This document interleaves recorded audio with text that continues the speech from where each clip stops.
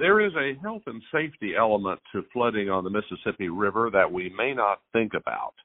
The river's rise may jeopardize the water supplies of individuals and cities along its banks, and some other repercussions as well. Joining me is Patti Ruff, who's from Clayton County, up in the northeastern part of the state.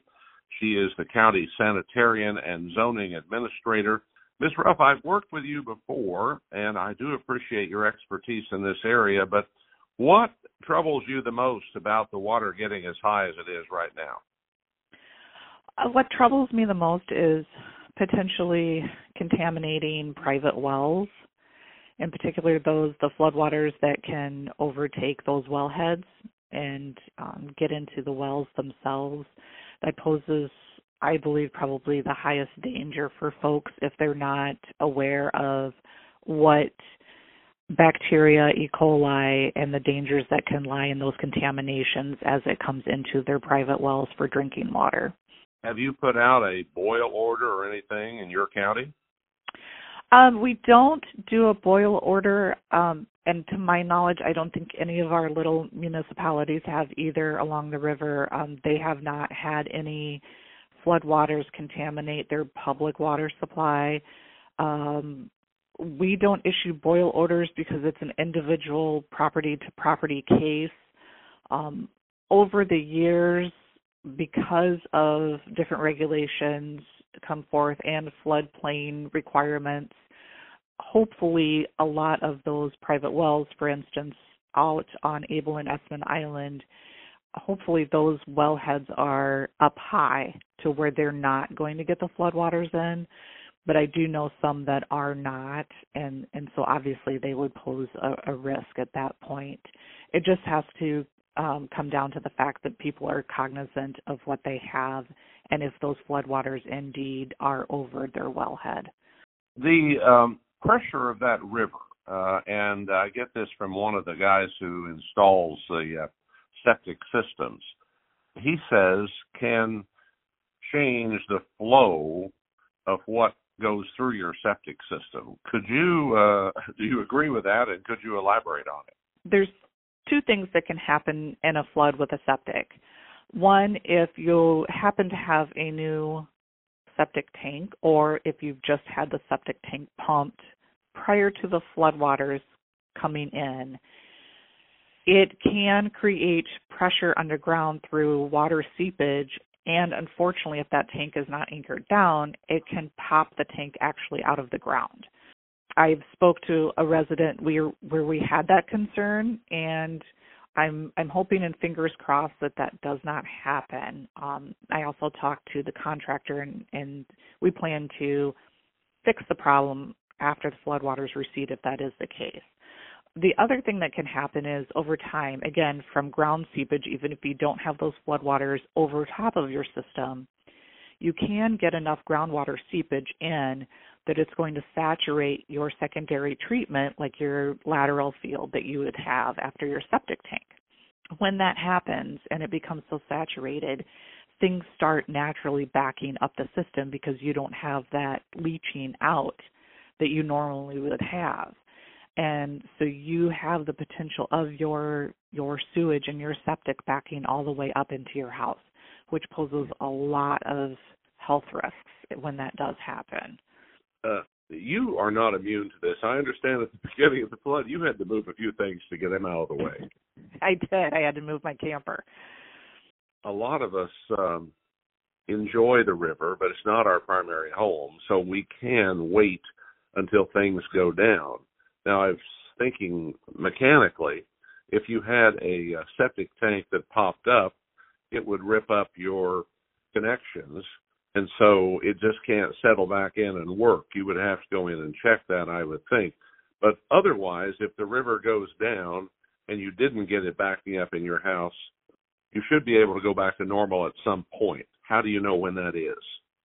When the water starts to recede, as long as the water level in your leach field is lower than the house. So as long as there's not water still over top of your lateral field, if it's now receded and it's backing off and you don't have water around your property, so the water level is lower than that, then you should start be able to use your system again. However, I'll throw a caveat out there. It may take some time because of the saturation. It's going to be underwater for a number of days, and so that saturation may take a number of days to get back to normal. It may not hurt to call a certified installer of septics just to come to check your system out, just to make sure that there wasn't any settling that would happen between any of the connections, just to double check to make sure that there was, for some reason, there wasn't undue pressure on your tank and causing cracks, or like I said, undue settling with the tank itself too. It may not hurt to have someone actually come out and inspect it. Could I ask you about checking your water after the flood if you just wanted to be safe about it? If you've got babies, children, et cetera, and you want to make sure it's okay at your vacation home and the water's good to drink. In your county, how can people do that? They can contact my office at any time. I am actually in the process of stocking up on testing kits because I know I'm going to be doing a lot of testing after the fact. And it's always good if you have had floodwaters around your home, even if it did not get into your well, just be on the safe side and call my office and schedule a time that I can come out and test your water. We test for total coliform bacteria, E. coli, and nitrates. And those are the big three, I call them. And our standards with the EPA, it has to be on bacteria and E. coli absent or zero in order to be safe to drink. And the nitrate level, it just has to be below 10 milligrams per liter for all folks to be able to drink, including infants under the age of 6 months. So it's always good, especially if you haven't done it for a while. Now is the perfect time to get your water tested after the flood recedes. So if you're hearing this from any other county, what department would be about? Sanitation? Yeah, most of them, it would be the county sanitarian would be the one, and it varies from county to county. Here in Iowa, it may be under the public health department at the county. Otherwise, they may be a standalone department. What if people are in a city and they're getting city water? Are they monitoring this and would let people know if they were compromised? Yes, they do, I believe, monthly testing, and they may even be doing weekly testing right now. For instance, I have one municipality that has asked its residents to restrict water usage. They have multiple wells, but there's one well in particular that, thankfully, because of the lowering of the crest, I don't believe is going to be compromised. But the minute they know anything is wrong, they would initiate a boil order at that time.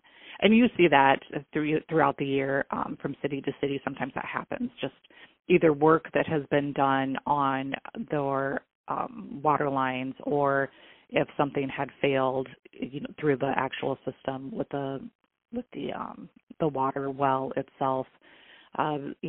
Things happen, but they are always on top of it and are doing checks every day. Make sure folks understand that there are dangers once the floodwaters recede, and maybe just throw out there that everyone's current on their tetanus shots, because cleanup sometimes can get messy. So, and scrapes and cuts can happen. So that would be my only other thing that I'd maybe throw out there. Well, Ms. Ruff, we appreciate that very much. Patti Ruff, who is the County Sanitarian and Zoning Administrator for Clayton County in Northeast Iowa. Thank you, and I'd ask you to stay busy, but I don't think you're going to have any problem doing that. Nope, I don't think so either.